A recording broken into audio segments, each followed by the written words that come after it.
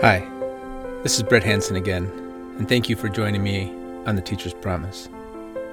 If you were expecting to hear a wonderful discussion with Stephen Jacobson, please return next week when we actually share his show.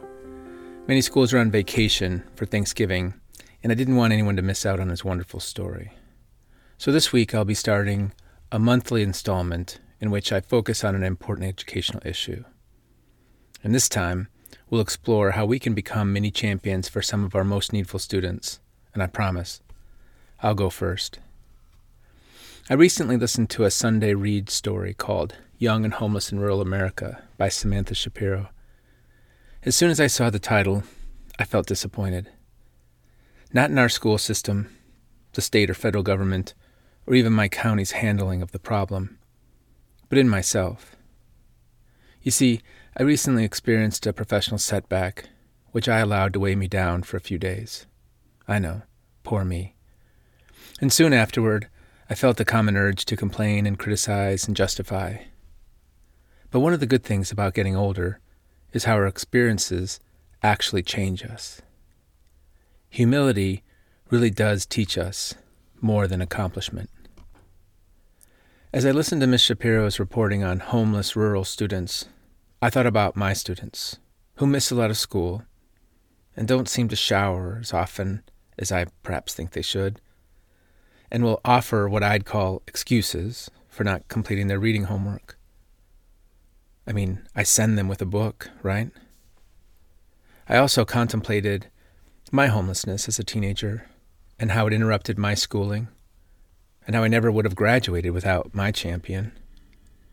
Ms. Shapiro focuses her reporting on a spectacular educator named Sandra Plantz, who lives and mentors homeless kids through her school in rural Ohio. She fell into her role as a homeless student liaison, but embraced it diligently. It's an honor to share her name with you today. I'm not really able to tell you much about her, but don't worry, I'll be inviting her onto the show so we can, hopefully, hear more of her inspiring story. But first, some background information.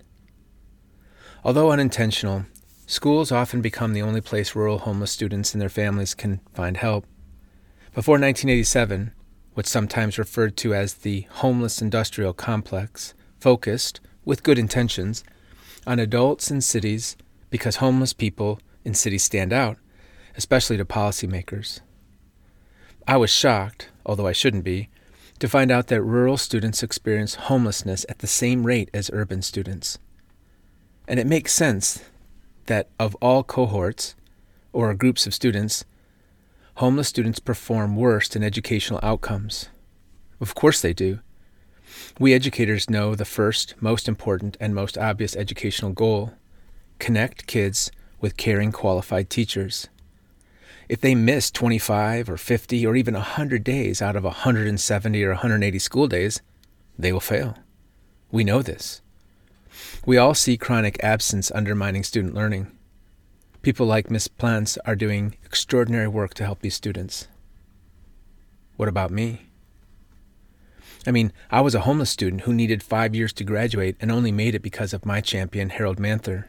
And yet, I remember not that long ago telling myself and anyone who would listen that if the students don't care enough to complete the homework and come to school, it's not my problem. Not my problem. But back to the background information for now. Fortunately, the McKinney-Ventro Act of 1987 mandated free and equal access to the same level of appropriate public education for homeless students. Unfortunately, most schools don't gain access to the grants and resources due to cumbersome legislation and school workloads. Legislation and reporting processes are a major problem because numbers drive change. In 2019, HUD reported 53,692 homeless parents and children in the U.S., while in that same year, the DOE, using data gathered through the McKinney-Ventro Act and other related programs, reported 1.4 million homeless school-age children alone, not including their parents. Homelessness comes in many forms. And this type of discrepancy creates easy paths toward ignorance. Unintentional, of course, but still ignorance. Counties, districts, and schools are much more likely to neglect problems they can't see. But we see them every day. We teachers see these students every day. It can be difficult to distinguish between homeless habits and bad teenage habits, like staying up too late, playing video games, or surfing social media. But if one of my new-to-the-district students regularly misses class, falls asleep, performs far below potential, and exhibits any other signs of a fractured home life, I must do something. If Mr. B, who runs our alternative SOAR program, and Mrs. P, our compassionate guidance counselor, can follow kids around, call their parents, adapt their schedules, and give more of themselves to help our neediest kids, then so can I. Ms. Shapiro finishes her article with the story of a boy named T. She uses his initial for privacy.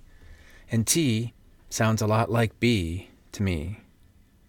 I, too, walked around with nowhere to go in the middle of the night because I had nowhere to sleep.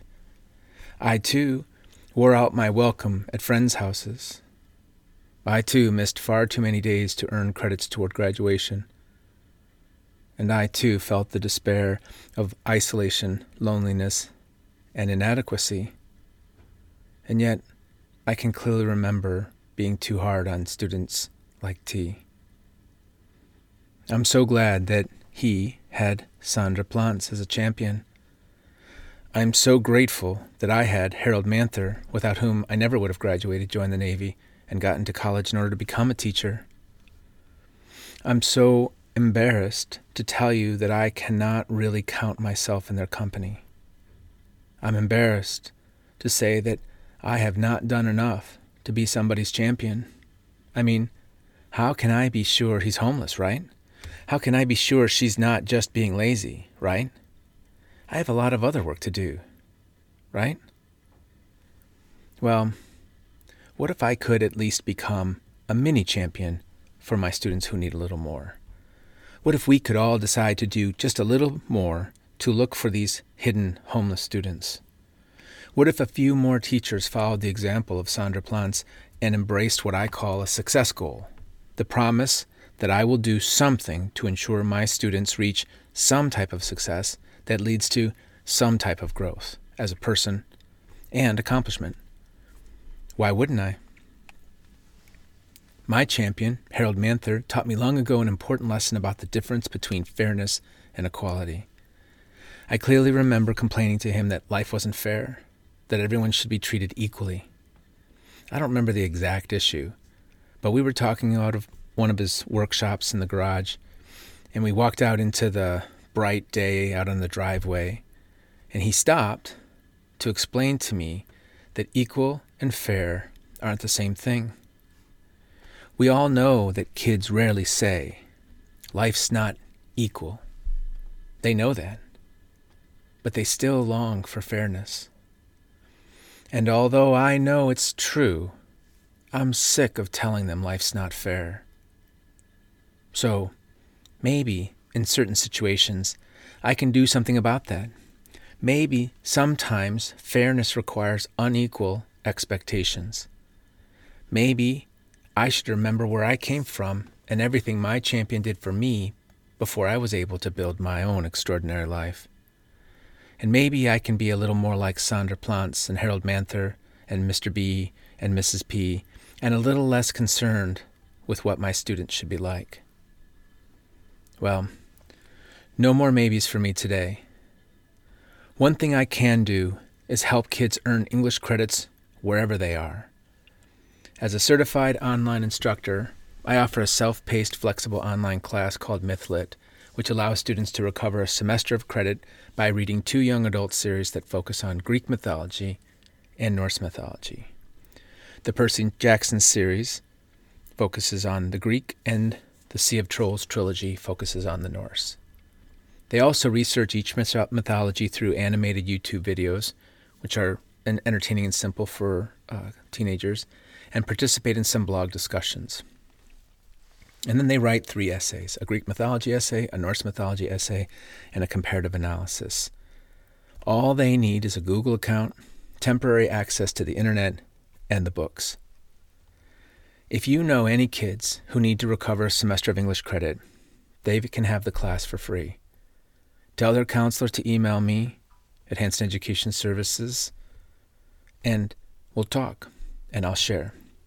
It's the least I can do, considering all that's been done for me and all our homeless children must endure. I know it's a small gesture, but I don't have to save the world in order to help a student. I don't have to be their ultimate champion every day, just today. I can be a mini champion as long as I do something. If you're curious, click the courses link at the top of Hanson Education Services and read a bit more about the MythLit class.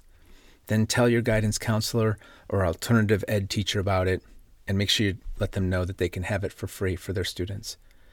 And don't forget to come back next week to hear Stephen Jacobson's story. You don't want to miss it. He's a great example of someone who's being, at minimum, a mini champion every day.